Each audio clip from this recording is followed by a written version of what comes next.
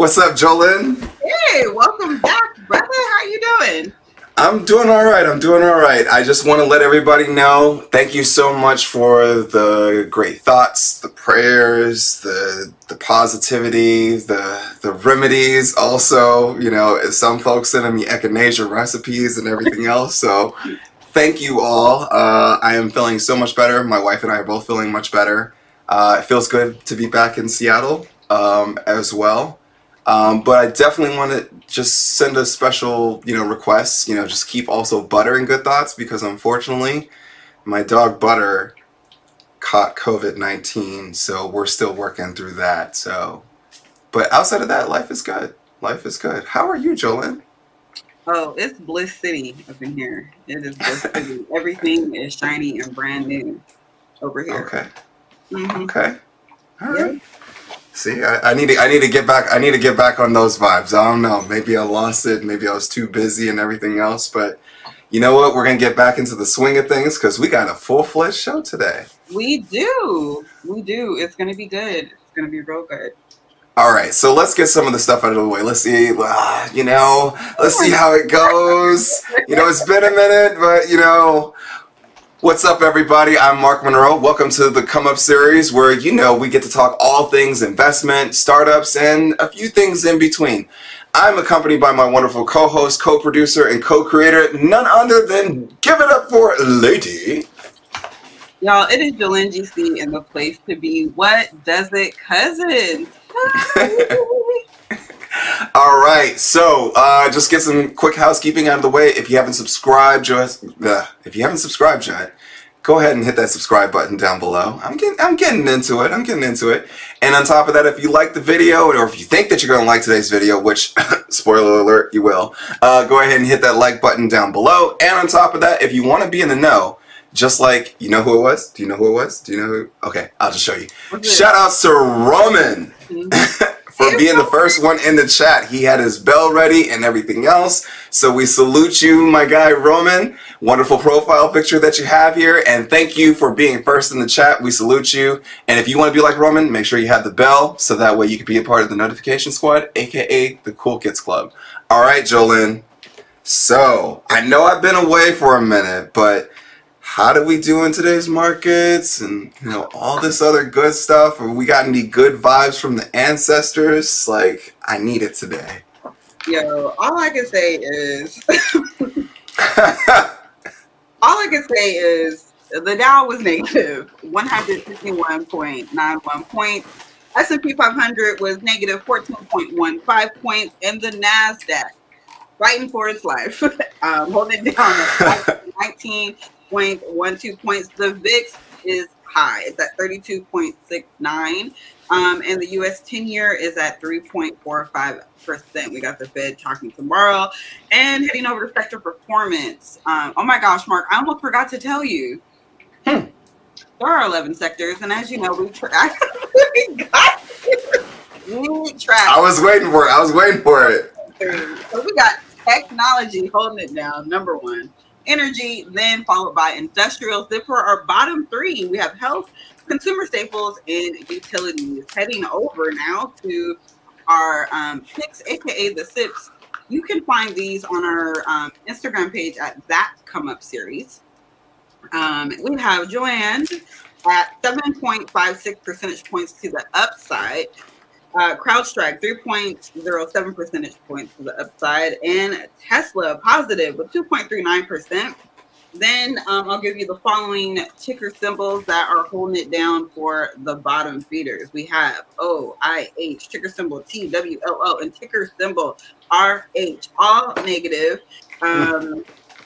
So in that order, negative 2.10 points, negative 2.13 points, and then negative 4.91 percentage points. So yeah. And Mark, just also there's been, layoffs. Redfin laid off with, I think it was 8%. Yep, I think Coinbase laid off 18 or 15% or something like that. Yep. So yeah, we have, we're in bear market territory right now. What are we? Is it 22% now from January 3rd highs? Yeah, so I think from the highs we're down. So for those of you that want to know, and we're pretty soon we're going to have our guest on to talk a little bit more in depth about it. But naturally, when you're down 20% from your all-time highs, that's pretty much a bear market territory. A lot of times people ask, well, how do you know that you're out of bear market? Well, I mean, you got to get up out of that 20%. So when you gain back 20%, then you're out of bear market. So. All right, so we got some ancestral history, because do. I need a word today. Well, he's not an ancestor yet, but he's definitely he's still alive. Okay. But I think we just need to increase the vibes. I heard that y'all were talking like in millions. We need to start talking in billions and just kind of expand things out. So let's talk about Robert F. Smith and how he became a billionaire. Shout out to Brian Payette, our historian. All right.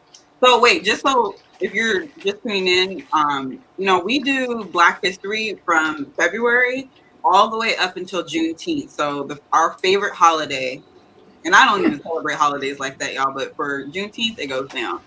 Is it this weekend? I was gonna say, whoa, wait a minute. It's on the 19th. Time, I'm telling you, this year, time is, or just over the... It's just running. Well, it's going fast and slow at the same time, though. Like, that's true. Been my experience. It's so weird. But, yeah, so we are getting ready to get to our next, to June. So here we go. Those looking for Robert F. Smith's secrets to becoming a billionaire should study his journey to the top. From his extensive education in engineering and finance to his founding of Visa Equity Partners and all the hard work that got him there. He's also a savvy businessman who graduated with honors from the MBA he earned at Columbia University. After decades of hard work at the intersection of technology and finance industries, Smith is also now known as the wealthiest Black man in America. Smith has a net worth of $6 billion as of July 2021, according to Forbes. An entrepreneur and philanthropist, Smith is the founder, chairman, and CEO of Vista Equity Partners. He's also an accomplished chemical engineer, receiving a bachelor's degree from Cornell University.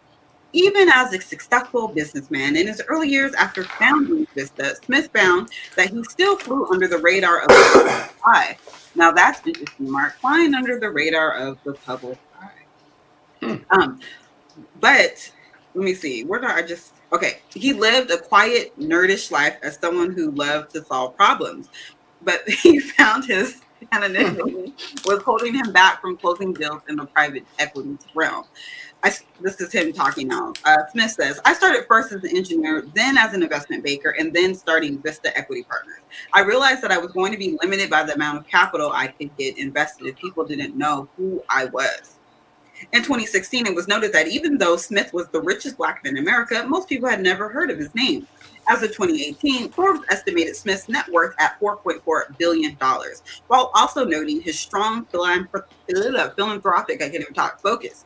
Smith signed on to the Giving Pledge in 2017, promising to give away most of his fortune during his lifetime. He was the first African American to sign on. The most important thing you can do as a young person in the Black community is to become an expert, Smith said in a candid interview at Columbia Business School in front of the Columbia Black Business Students Association. It's key to become skilled in whatever it is that you are desirous of doing. And that takes countless hours, and in some cases, outreach for knowledge and information. And in some cases, it's about building a learned capability. To me, there is no substitute for that. There's no substitute for becoming an expert and being the best at your craft. And that's what I focused on. So shout out to Robert F. Smith, not an ancestor yet, but definitely a force. Talk your talk, King. Yeah. Talk your talk. Something that, honestly, I hope that many people aspire to be like, in the sense of, carving and paving out your own way, but realizing you don't have to be out there in the bright lights in order to be one of the most influential people in the room. Speaking of which, this is a perfect segue, Jolene, to speak of a wonderful guest that we have brought to the table with us. because he hails from Minnesota. He started his journey in the investment banking world and honestly was like, this ain't the path for me. Put two fingers in the air, split them and shake them, and let me go out there and carve my own path. And indeed he did. You may have seen him on CNBC quite a few times, and trust and believe, the brother definitely knows what he's talking about. And, he may, provide a little bit of financial advisory here and there, and then on top of that, be all about the generational wealth for the people, as well as possibly even venturing into private markets, not only just the publicly traded markets, but also the private markets. Y'all, without further ado, because we got a lot to talk about, and I trust and believe there's a story to tell here, give it up for none other than Delano Saporu of New Street Advisors. What's good, my guy? What's good? Mark? Hey, Joanne. Thank you guys for having me on. Oh, man, it's a pleasure. It's a pleasure. Now, we said that you hail from Minnesota, but go ahead and let the people know where you currently reside. Yes, I am in New York, in Manhattan. I love it. I love being in New York. I don't know who else in the chat, what other cousins in the chat live in New York. Please make yourself known because I love being out here. I love being out here on the East Coast. Okay. All right, so we got a lot to unpack here because I know I just I try to bring you out like Steve Harvey did during the original Kings of Comedy. Thank you for that intro. That was far and above anything I tried to see. Okay, so let's get into it because Delano, honestly, it's like your career is fantastic. Going on to get your MBA and then going into pretty much the world of finance. Starting off with Credit Suisse. Yeah. Let's talk about that. We're not going to run past any speed bumps today. We are not. So you get your MBA and then you go to Credit Suisse. Yeah, Mark and Joe, let me break that down.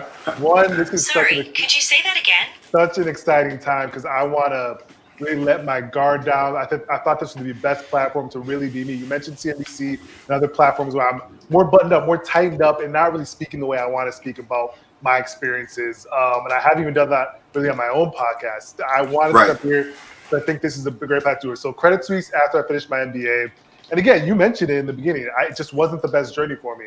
We're talking about corporate America, finance for young minorities and Black and brown people. It's just not always, we can be talented and it's not always the best route because we can be stifled, we can feel imposter syndrome, we can feel microaggressions, a lot of different things. And I felt all of those at my time there and ultimately decided I felt like I could do something much better on my own and do something that I was much more passionate about on my own. And so, like you said, I just really, if we're really honest, I had no backup plan, no other job, literally walked out, never came back. And that's literally how I did it.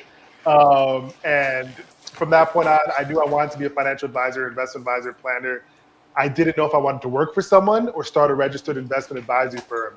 And so I talked to some few firms. I don't want to put their names out there, but literally a lot of them denied me. A lot of them said, hey, I flew out to the West Coast, met with a big firm that has $2 billion assets under management out on the West Coast. They met with me, they loved me, but they said they wouldn't give me an offer. And I didn't get it. I really didn't understand it.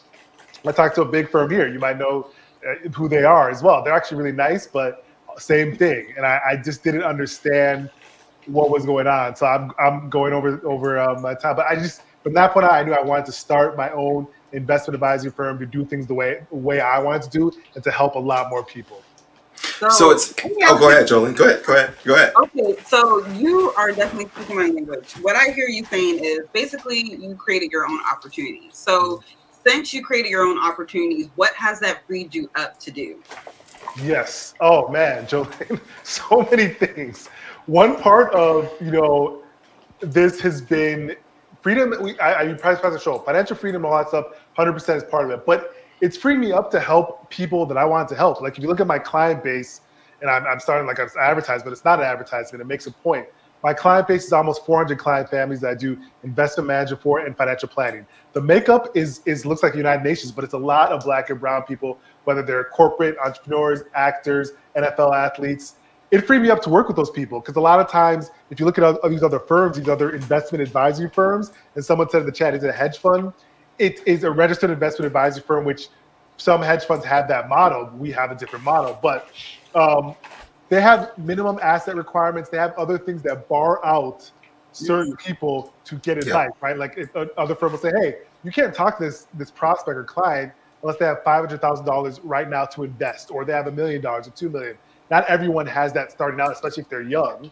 So when I said I want to create my own firm, my firm, we have over 400 almost 400 client families, tens of millions of dollars that I'm managing, and there's no asset minimum. So it freed me up to do things the way I wanted to do, Jolene, and also to kind of speak the way I wanted to speak. In some of my past episodes, I'm going off on some things. Like, I'll say their name. Edward Jones literally told me when I was like young in Iowa and I wanted to be an advisor, I was working at a commercial bank. I was like, man, I kind of want to be an advisor. They're like, I met with a recruiter guy there, and he was like, hey, only speak to people if there was 3 things. Like, they had to be blue-eyed, gray-haired, and like something else. I forgot what it was. And like, I tweeted about this before, and he pretty much said, unless they're like white and old people, you can't talk to them on a plan. And it just didn't sit. I was in Iowa at this time, and it just didn't sit right with me. So it freed me up so much to really talk about my experience, help people, do things I wanted to do, Jolene, and not feel like pressure to do anything else, to be honest. That's kind of interesting that you mentioned that, because it's kind of like, going the entrepreneurial route, which is always kind of like considered the most unconventional, but yet at the same token, it can be sometimes the most fulfilling. Yeah. Walk us through what that was like when you said, all right, pieces, I'm out.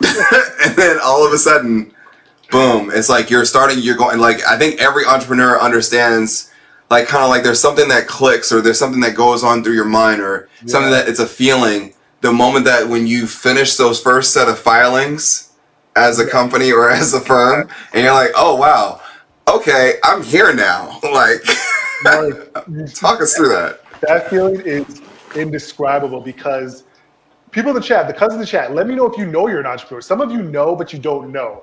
And I didn't know in my early years because, one, I was never promoted a job that I was ever at, because I just hated taking direction. If I didn't understand what I was doing, I just didn't want to do it. If it wasn't benefiting me directly, I didn't want to do it. And so I was never promoted. But if you look at what I've done in the 3 years I've been on my own, I mean, it's really like, I just didn't understand doing so. So when you first do that filing, when you first go on your own, I felt a sense of relief almost in the beginning when I was like, the decision part of like, should I do this? That was the scariest part for me. It's like, man, should I find a company I can work for? Can I do this at an insurance company, which never wanted to do that. But I was really making that decision. That was the most anxious I was. Once I really made the filing, I remember the date. It was in August of 2019 that I registered my LLC. October of 2019, I was a registered advisor, meaning I had passed the Series 65 certification that allowed me to take on clients. And since then, I always knew right then that was the right thing to do. I was bringing people on. I was helping people. I was already bringing on clients right away.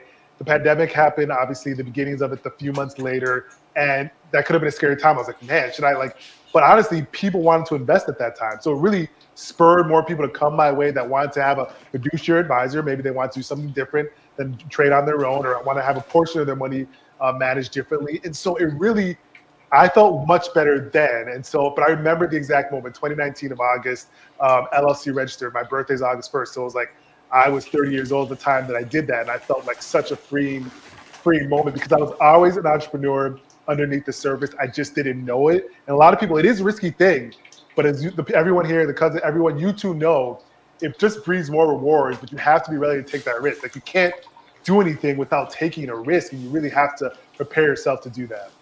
Well, it's interesting because somebody just said, yes, brand new entrepreneur right here. Just collected my first invoice today. So shout outs to you, Tracy. We see you out here.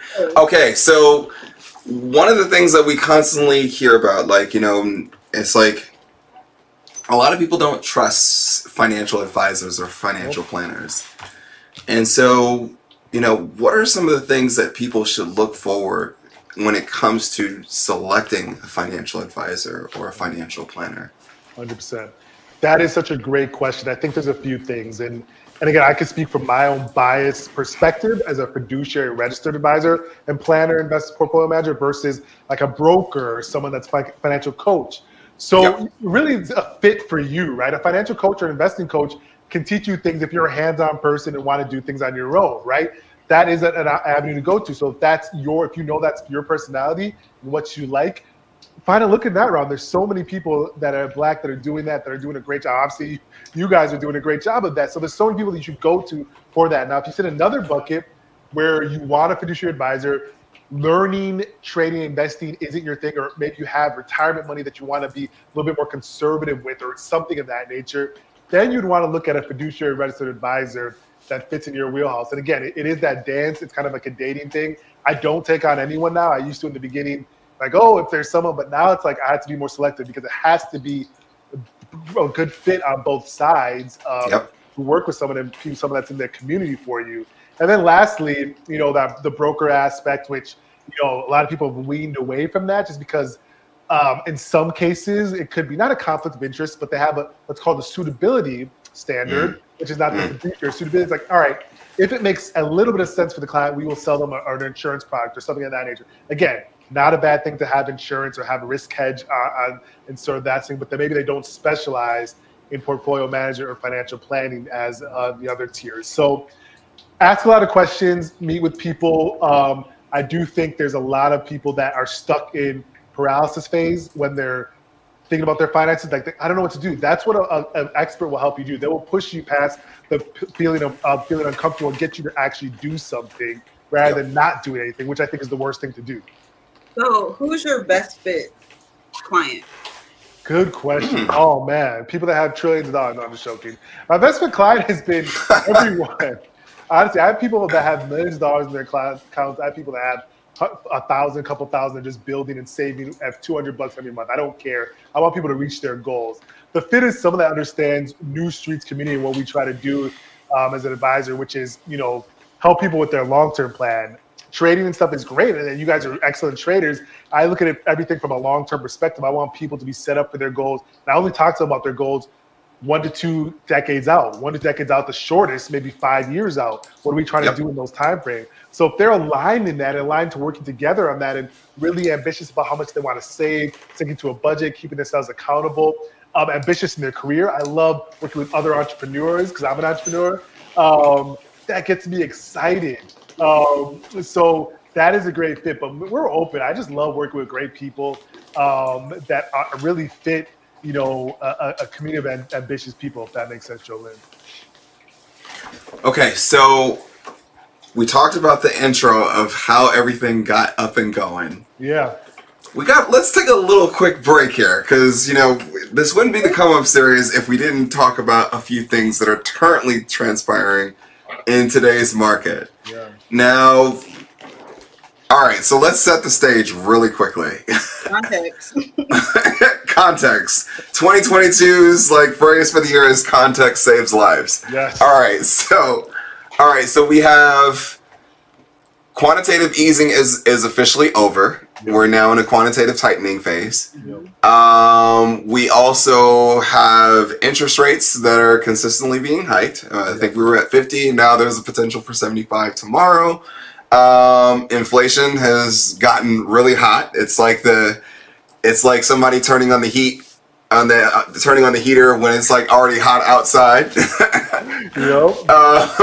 Let's see here. What else do we have? It's an election year. That's midterm election, but we won't see that until a little bit later on. Yep. We also have we have a war that's also inducing a lot of supply shocks and constraints. Yeah. We're still trying to get over a pandemic that has transpired. Yes. So, and then on top of that, we have the markets officially in bear market territory. Yep. Now, if somebody woke up if somebody was just sleep for the past 2 years and woke up, here's a challenge for you. If they were asleep for 2 years and then they finally woke up, they just woke up tonight and whoa, what happened? Yeah. how would you explain it? One, and then two, as a certified financial advisor, what advice would you give?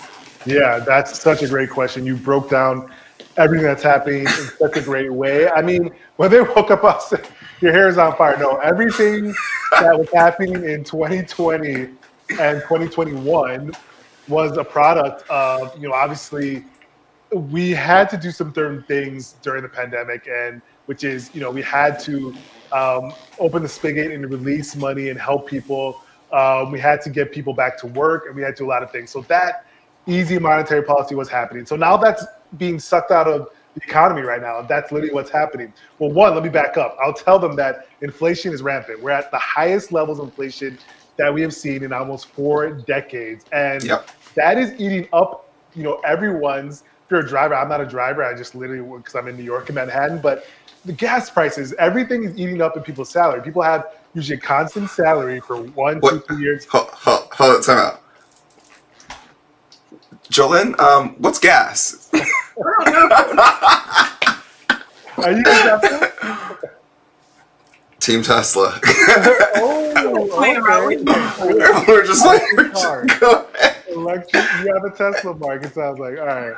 I love that. Electric vehicles make sense. And exactly right. Like, so that's happening for a lot of people. You're seeing literally inflation eating up a lot of people's income, right? And so you have that side of things, and then you have the Fed, and you have the policies that are being sucked out of the market to ease this inflation. So I would literally tell them, like, you have two-pronged sword, and we're double-edged sword we're trying to fight here. With the Fed has to do what they have to do to ease inflation, which is raising rates, which is bad, obviously, for growth stocks in this environment because the discount rate applied to these cash flows. So in all, like, the market for growth stocks, all that stuff that was happening during the pandemic, that is falling right now. Now, as an advisor, I would tell them, like, if you're looking at long-term, without giving explicit financial advice, this may be an opportunity for people that are long-term investors that are even trading too. Like, we are in a bear market, officially closed in a bear market as of yesterday. So, if you look at the historical context of this, every bear market we've gotten past. There's been different durations of them. But every bear market we have got past. And so you have to understand your comfortability with how much time you can be uncomfortable with volatility and red days. I love the chats going off about the Tesla. Oh God! that we have. Tesla. I mean, it's smart. Gas prices. Didn't they say it was at $5 average, which is the highest it's ever been?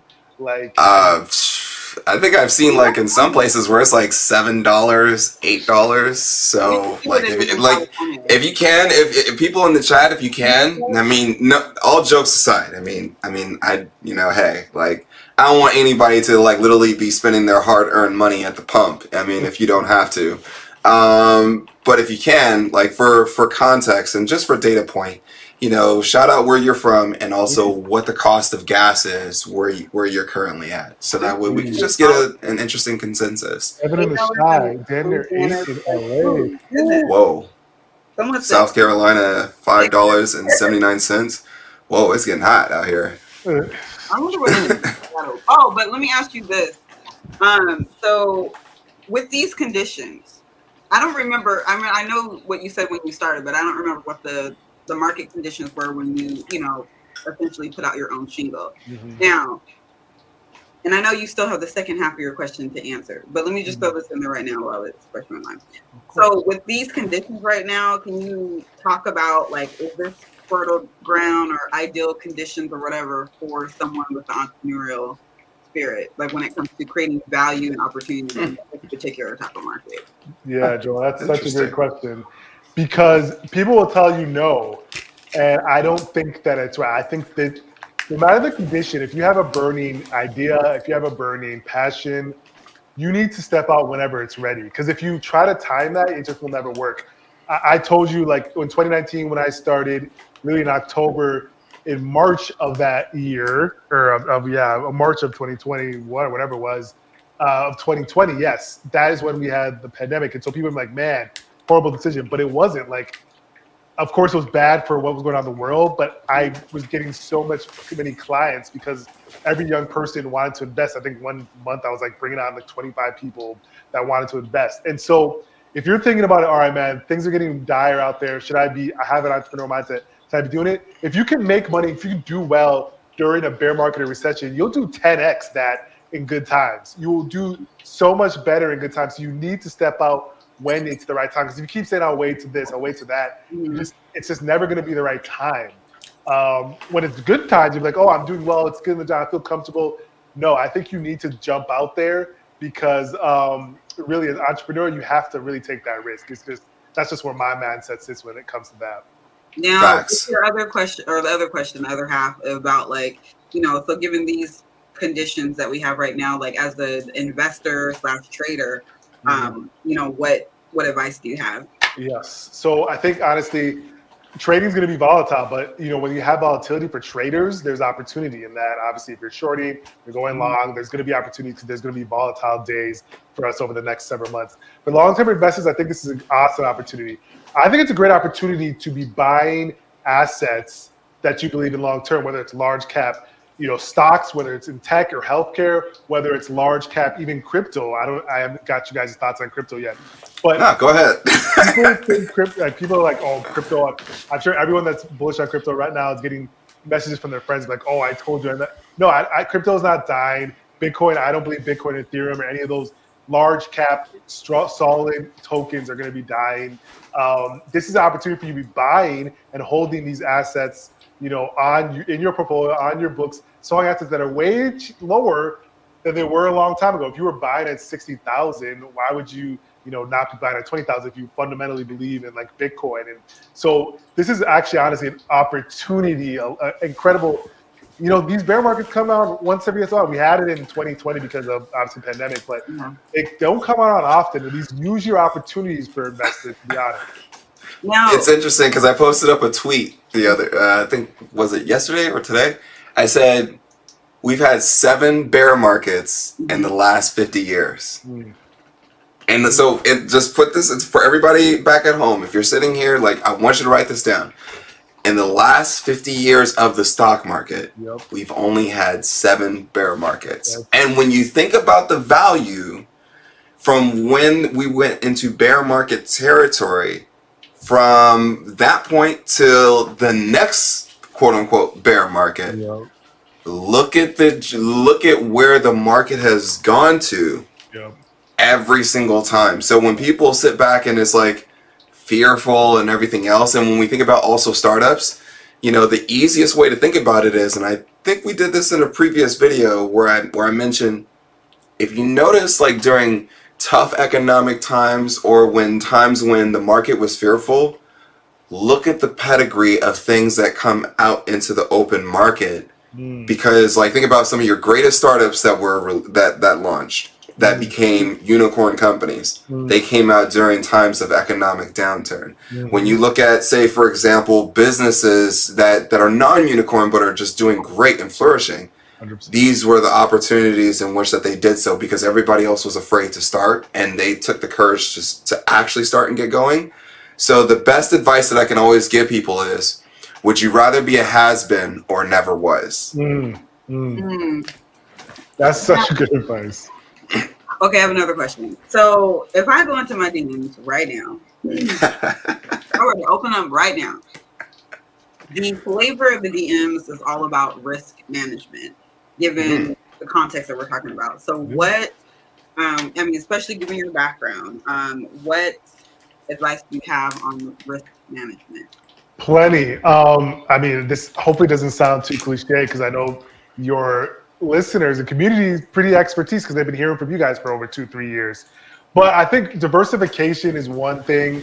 We go on and we talk about different stocks, different things, but I'm never overweight one position in my mind. Only the things I have the highest conviction on, still, I'm not overweight that position, ever where I would feel uncomfortable. So everyone should be diversified, whether that's industries, whether that's, different security types. It should be all of these things probably. But you definitely have to have diversification. That's part of risk management. The other portion I actually think is part of risk management is understanding you and yourself and why you're investing. if you're a trader, you have to understand what you're trading, how you're doing it, getting it out, sticking to those cues that allow you to be disciplined, because trading is such a game of discipline. If you're a long-term investor, understanding like, all right, the money that I put into this account that's long-term, I don't want to pull this money out if I don't have to. I shouldn't be selling at the bottom or panic selling because I didn't carefully think about the money that I'm putting into the account. And also, I'm another person that likes to have cash on hand. So understanding when you need to raise cash, when you don't, that's definitely a good part of risk management. You have a little bit of cash so you can feel comfortable buying at dips. Did you take some cash and did you raise some cash when markets were at crazy valuation? So that's part of risk management. It's also sometimes being counterintuitive to what you're feeling. Everyone's like, oh, the world is ending. But if you have cash, maybe you're buying at this time. Or back when it was euphoria about the stock market, everyone's buying. It's like maybe you took some off the table. I always hear someone say this about lucky bets. If you take a riskier, aggressive investment or bet, and let's say it goes up to 2x, or you 2x your money, take a third off the table. Take the original principal off the table. Now you're just riding with the free money, right? And so thinking of these things and being disciplined, it's hard to do because greed and fear are some strong emotions, but that's the best way I can say on how we manage risk. Okay. So let's get into another topic here, because it kind of like feeds into it. Let's talk about generational wealth. Oh, one of my favorite topics. I feel like it's something that connects us all. Yes. The generational wealth topic. As an advisor, and then just as a person that just wants to see people win. Yeah. The ultimate objective is that you want to see other people win. You want them to reach whatever levels of success that there is and ultimately be able to pass something on. So I always say, give me one challenge that you see as it pertains to that journey of generational wealth. And then on top of that, it's like, what's the one rule that you would probably say that you set forth if a person is really serious about reaching that generational wealth goal? What would be that one rule that you would probably say that like literally sticks as like, okay, this is a must do? Man, that's a wonderful question. Everyone talks about it, but no one talks about what are the challenges and the rules. I love that. So the challenge for me, and I'm always going to keep it from the perspective of our community, just in general, like Black and brown people. I think the big challenge I always saw, and I still think it's there, was the access to capital. Like there'll be a few people that will get that access to capital, and I don't think it's information. It's definitely not. People would say information and literacy. No, people like you guys have been spreading information and literacy to masses for a long time. Everyone knows almost everything. Everyone has a tool.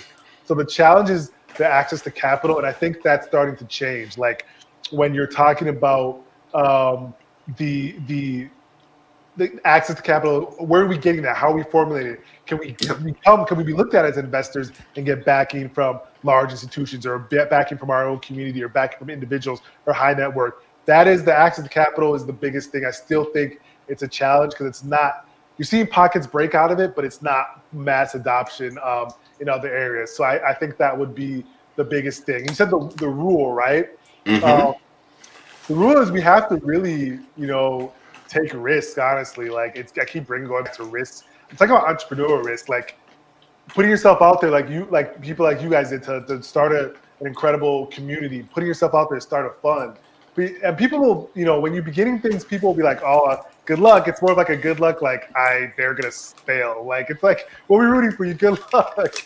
But putting yourself out there and be like, screw it, I'm going to do this. I'm going to start a content. I'm going to invest. I'm going to get backers. I'm going to let people know what I am, who I am, what I do, and take that risk. Because if you're comfortable, you get a job, people are getting paid a lot more now. But if you don't take the risk, you're not going to get generational wealth. And again, not putting down anything that W-2, you can make a lot of money in tech and corporate, anything.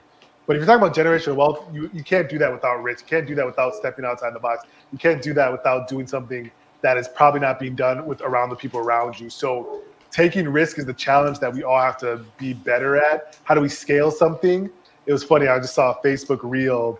It was Steve Harvey was talking about how to become a millionaire. Yeah.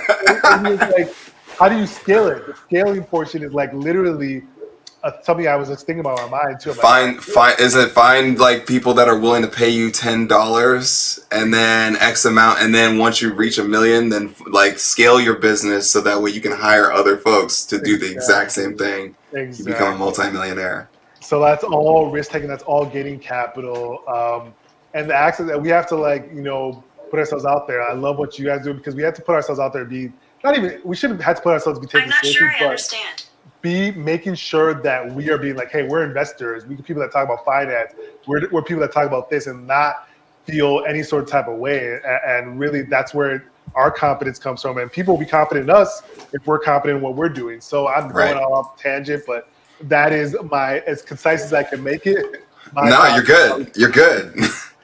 Which it's gonna leads into this other part because like some folks make their generational wealth in the market. Some folks make it within real estate, and other folks they make it within the private sector. Now, you, my friend, not only have that that publicly traded financial advisory, but let's come on over into this other world. We kind of dipped into it a little bit because you yourself are an entrepreneur yourself. Yeah. But talk to us a little bit about, because there's New Street Advisors and then there's also New Street Venture Group. Yes. All right. So talk to the people about that, because like two powerhouses that do some phenomenal things. So are you now in some private equity, angel investing, venture capital? Yeah. Yes. 100%. All right. So let's talk about it. How did that start? How did you get there? And also, what was that like for you? Yeah, it was so interesting because you mentioned New Street Advisors Group, my baby. We've had a bunch of client families, tens of millions of dollars in the public markets. But I realized that during 2020, everyone was like, how else could I invest? I'm making so much money in the public markets. Can I do venture? Like, what else could I do? And I've always had an inkling for venture investing because I've seen it. I mean, I watched, shout out to them, salute to them, what Harlem Capital did and some different people in the community that did to like really say, hey, we're investing in the private markets. People, when I went to business school, people made it seem like that was the holy grail, that you could never touch that unless you went to investment banking first and got your behind beaten, and then you some lucky chance someone wanted to get you to venture capital private equity. And let's be honest, like if you look at any shop across the country, there's not a lot of diverse faces in these shops. They're small teams. They're non-diverse. They have relationships that you can't break into. It's virtually impossible. And so I was like, I had a lot of clients that were hitting me up about, oh, how do you invest in like these companies before they're public? And I was like, hey, I do know. And so I brought on two partners who Craig might be watching, and then Danielle, who, we saw that there was a need for my client base. They have a different network, and people want to be active. We actually talk about generational wealth. It's in the public markets, yes, but it's really in the private markets. We talk about early stage. You're taking larger bets because you have more discretionary capital. You're taking riskier bets, but those riskier bets can sometimes yield bigger rewards, right? And that's like Peter Thiel being the first, outside check in Facebook and all these different people. I was a simple $500,000 check turned into billions of dollars. Exactly. I obsessed over this, and so I like, all right, no more obsessing. Let's do action. So we've made two investments so far. One in Remix Party, which is NFT minting platform. It's really cool company. They raised like 2.1 million at a nice $2 million valuation. And then we also we're syndicating right now, so it's not even a fund. We're doing deal by deal, syndicating. It's deals, okay. Bringing people on, low commitment of capital for our individual investors, and just saying, hey, if you could do something in this investment, we would like to have you in our syndicate. And then we also just invested in Magpie, which is an alternative asset platform that's helping people manage their alternative assets, value them, safeguard them, do white glove service for that. And so nice. I think that's the way when you're talking about it, Mark and Jolene, about like generational wealth. I love it. It's three-pronged. We do private public markets, we do private, and then we also do crypto. I'm one of the few advisors that manages crypto for clients. And people are, starting to dive into that. It's actually funny. Like crypto. Let's go a little bit deeper into that. Let's go a little bit deeper. Exactly. So how did you like bring in that world of crypto as it pertains, like, because we've always known that, you know, financial advisory has always been like, you know, that it's kind of like cookie cutter, like, you know, the tools in which that we all know. Now you're talking about something in which that is bringing another set of diversification into the space, which is crypto. So talk to us about how, like, you know, what made you think that? Honestly, one, because I've personally been invested. Two, I do believe, like you mentioned, diversification of assets. And again, all these things we talk about, people, is with due diligence or with an expert, or obviously with, you know, discretionary capital. You know, I'm not a big believer in like what they call like, you know, degen or just going crazy on one. You know, that's not how I kind of run those operations or portfolio. But I believe everyone should do their own research and use things on their risk profile. But crypto itself, I believe in technology. I believe in decentralization when you're talking about different areas. I believe people are looking for another avenue and another asset. And, you know, it's over a 10-year period. Bitcoin, you know, we talk about the winter now, the crypto winter, but if you pull back the chart, it's still at incredible high, incredible gains. That's a great 10-year run. Exactly. So, you know, long term, I fully believe in cryptocurrency, especially the large caps. And I wanted to bring that to, you know, my client. I'm trying to be a family office for those people. You know, you think of family office typically for only wealthy people, the Waltons or Will Smith has a family office where he has people running his investment team. But we wanted to bring that to the masses. So that's why we opened up all avenues of investments. Nice. All right, so let's see here, man. I could go on. I could literally go on, Jolene. But you know, I guess, you know, some things that I want to, like, let's bring it in, like, because we talked about like the journey going into financial advisory. Then we talked about markets. Then we talked about like the other diversifications, as well as getting into crypto, as well as venture capital and startups. So let's bring it all. Let's bring it all in. So when it's all said and done, if everything is done correct, Delano, you know, in the end, what does it look like for you? Yeah, that's such a great question. First and foremost, you mentioned something that is not even pattern. It's my truth. Because the way I work, if my clients do well, I do well. So I want my clients to reach all their goals. That'd be the first thing. And that's why I strive for every day. People are like, oh, you know, I literally am like a fierce, obsessive person. So like when it comes to fighting for my clients, when it comes to doing rollovers, all that stuff, 100%. That is the goal on that side. Now, personally, you know, for me, it's shifted. It was like start a firm and do really well, bring out a lot of people. That's happened. Now it's like you know, do private market stuff. That's happening. Now it's I think I want to be. I haven't even had this question in a long time, but it feels good to like think about it because I believe words and thoughts become things. And honestly, I think it would be really just living a great life, investing, helping people. My dad is big on, you know, nonprofits. So they came from Nigeria. So they're big on helping immigrants. And so there's a nonprofit he started. I want to get funding for that, for a lot of more funding, I should say. Man, I'm all over the place and scattered. No, it's okay. What it would really look like, but that's dreaming big though, like, right? It's like, you know, it should never really be just like that one thing, you know? It's like, I remember at one point in time, it started off as like the one thing, and then it's like when you reach a certain point, like, dang, like this was supposed to be so far away, and now it's like so close. Now it's like I gotta rethink this all over again. Yeah. But now it's like a lot like you. It's like it's a multitude set of things. I think the thing that makes us kind of like kindred spirits is the fact that we want to see the folks around us win. Yeah. Like I think that's like the ultimate flex is when it's not about like the greatest cars and, you know, all this other stuff. Those things are nice, don't get me wrong. But the greatest flex that you can ever do, and I think for like, and I think we all three of us stand in agreement. The greatest flex is when essentially it's like you can just literally walk around and it's like you can just like literally feel the success of the other folks around you. Yes. And just to like, you can just give each other that look and be like, you made it. And on that vein, so what is the last thing that you celebrated? Ooh, that is such an amazing question. So you have great questions, right? You had Notepad. I'm like, I know the question's going to be fire. So, last thing I celebrated. So,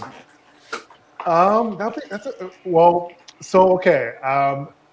Multiple things. Well, the first thing would be, so my partner's birthday, my girlfriend's birthday, we were in Turks and Caicos, so we did celebrate that. And right before that, we started, and this is not even a thing, I don't know how long the show is going to last, let's just being honest, but we started a YouTube show backed by Yogi Toro where we just talked about, different market things. So we celebrated doing that. 'Cause I thought, I'm not a content person. I'm not great like you guys are content, but I am digging more into that because I'm like, dude, that's where it's at. People are creating amazing content. You think that we started off as content people? Come on. I know, but you've done a great job at it.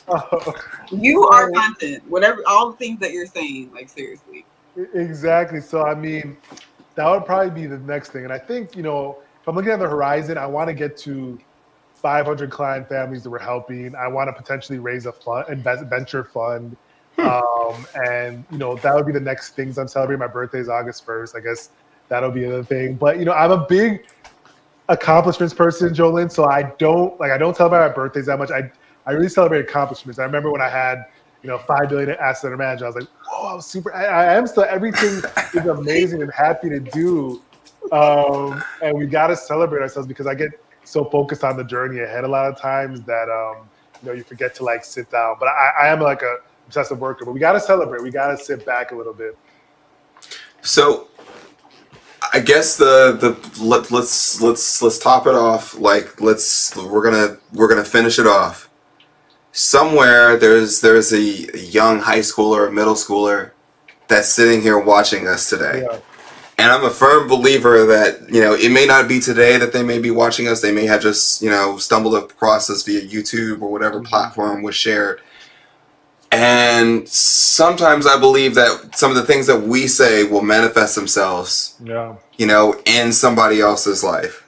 So whoever that young person is out there, if you can leave that one or a set of piece of life nuggets, especially as it pertains to like our world of, whether it's financial literacy, finance, investing, startups, whatever it could be, what would be that information that would be that, I like to call it the passing of the baton to the next generation? What would that be?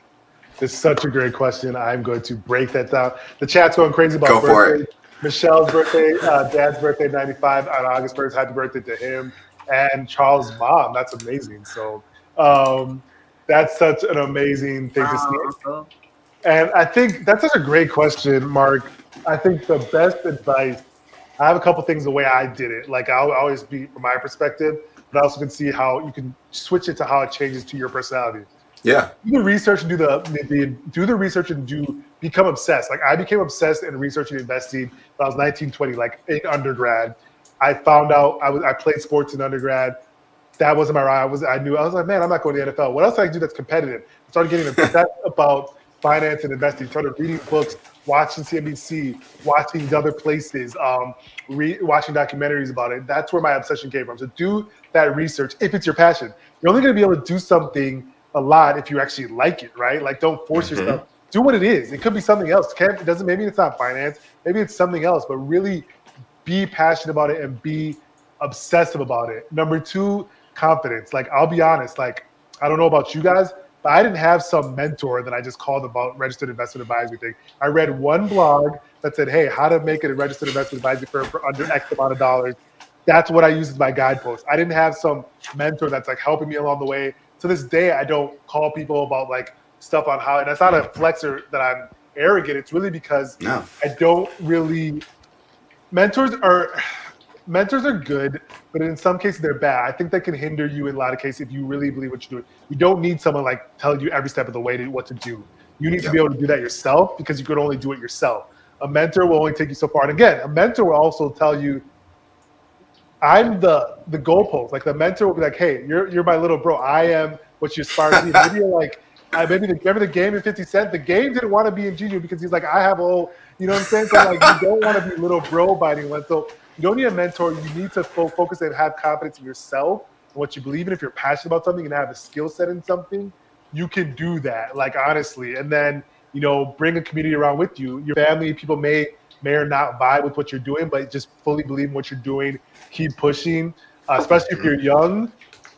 Time is a great asset. Like, start something when you're young, because you can have the opportunity to make mistakes and still bounce back from that. If you're 30, 35, 40, 50, if you're young, and then I say young is so relative because 50, 40 is still young. You can still do something, make a mistake, and turn it around in a year or two. Like, honestly, so being young, take those risks, especially if you're a young person, because that's the best time to like figure stuff out. Like, I wish I would have started my business earlier.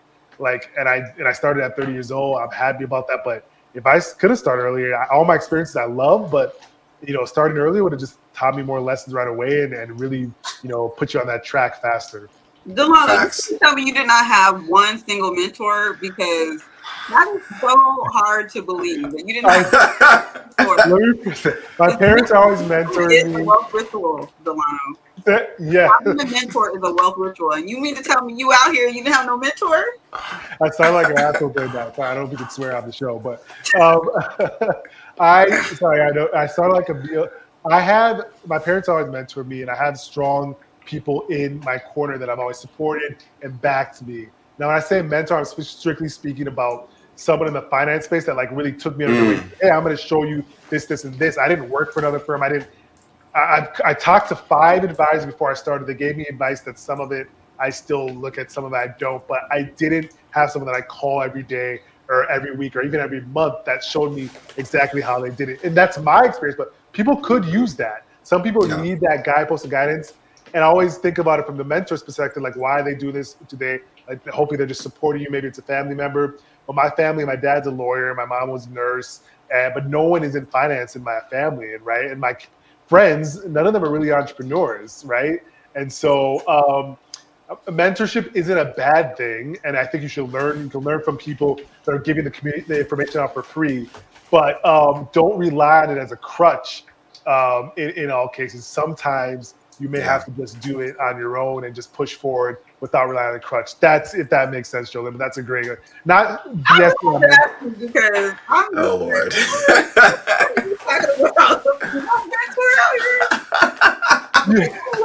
the right one, or I don't know, because I swear, like, you know, I feel like I have different mentors for different things.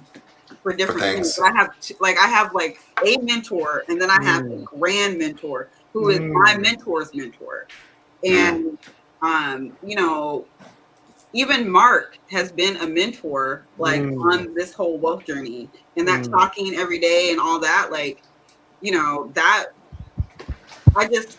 having someone who has been where you are, but also can see where you could go, you know, even when it's past them, is so key. And so I also think it's also like a personality thing. Yes.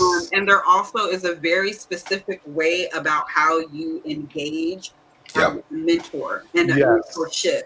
Yes. And, you know, we have a whole...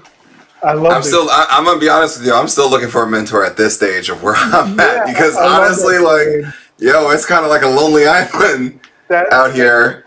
But you know, it's not something that I'm gonna force to make happen. It's like, I always believe that when the student is ready to learn, the teacher appears. And it's like, you know, it's like for me, it's like it's like there must be something. It's like, when I'm ready to truly like learn, and I'm always open to learn, but it's like when the time comes where it's like, it's that next stage for me to learn, I strongly believe that there's going to be someone that's going to definitely come along my path and be like, have you thought about it like this? Or have you thought about it? Like, you know, I strongly believe that those things happen. And sometimes they're just there sometimes they're in your life seasonally. And then there's other folks that are in your life that are there that have become the roots. Those mentors become the roots in your life, like almost like parents. Exactly. And sometimes this community is a mentorship, like learning from, so when I say mentor, I mean that one-on-one individual. I learned by literally watching stuff, reading stuff. I scoured blogs, and maybe in effect, that was my mentor, right? Like,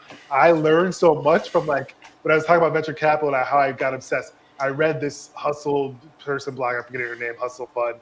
I literally just read everything about her blog. So maybe that was like a mentorship, but I didn't get, Jolene and Mark, that like one-on-one thing. And you make a good point. personality makes a big part of it because I'm someone that's like weird and hopefully I'm super paranoid. So I'm like, why are you helping? What do you want? Like, I'm always questioning. And my girlfriend will tell you this. I'm super paranoid. Like even in business, I've always been very paranoid. I'm watching like every movement, like why people want to do something or why does this person like. So I definitely, you're right, Mark. Like when you're ready, that teacher will appear. I feel like I want a mentorship in the next stage of what I want to do. You asked me that question about the next stage. Maybe I need a mentor to help me clarify it, and two, help me get there because I do think like the next thing is like scaling to an unbelievable level where we're all happy. But communities can be mentorship, and those are good. Yes, it can. And that is such a fair point. Speaking of communities, because we've reached the Cinderella hour of our show. One question, but go ahead. Oh, you. I think I already know what question it is, so I'm gonna let you take it. Go ahead, Jolene. Go ahead. All right, so now we've come to this time where I must ask you, Delano, what cousin are you? Jolene, I am the cousin that is going to challenge you to a basketball game, a football game. I'm going to challenge you to some sort of athletic prowess, all right? That is me. And one, I'm also the cousin that's going to back and support you.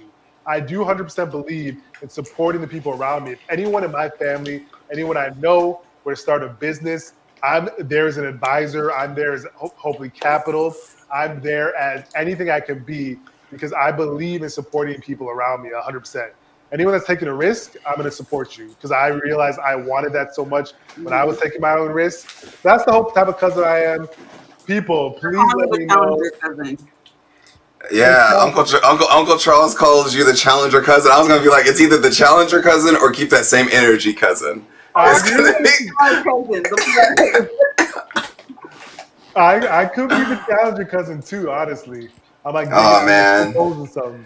See, what's up with folks? Like they go to New York and then all of a sudden it's just like, dang, it's that energy.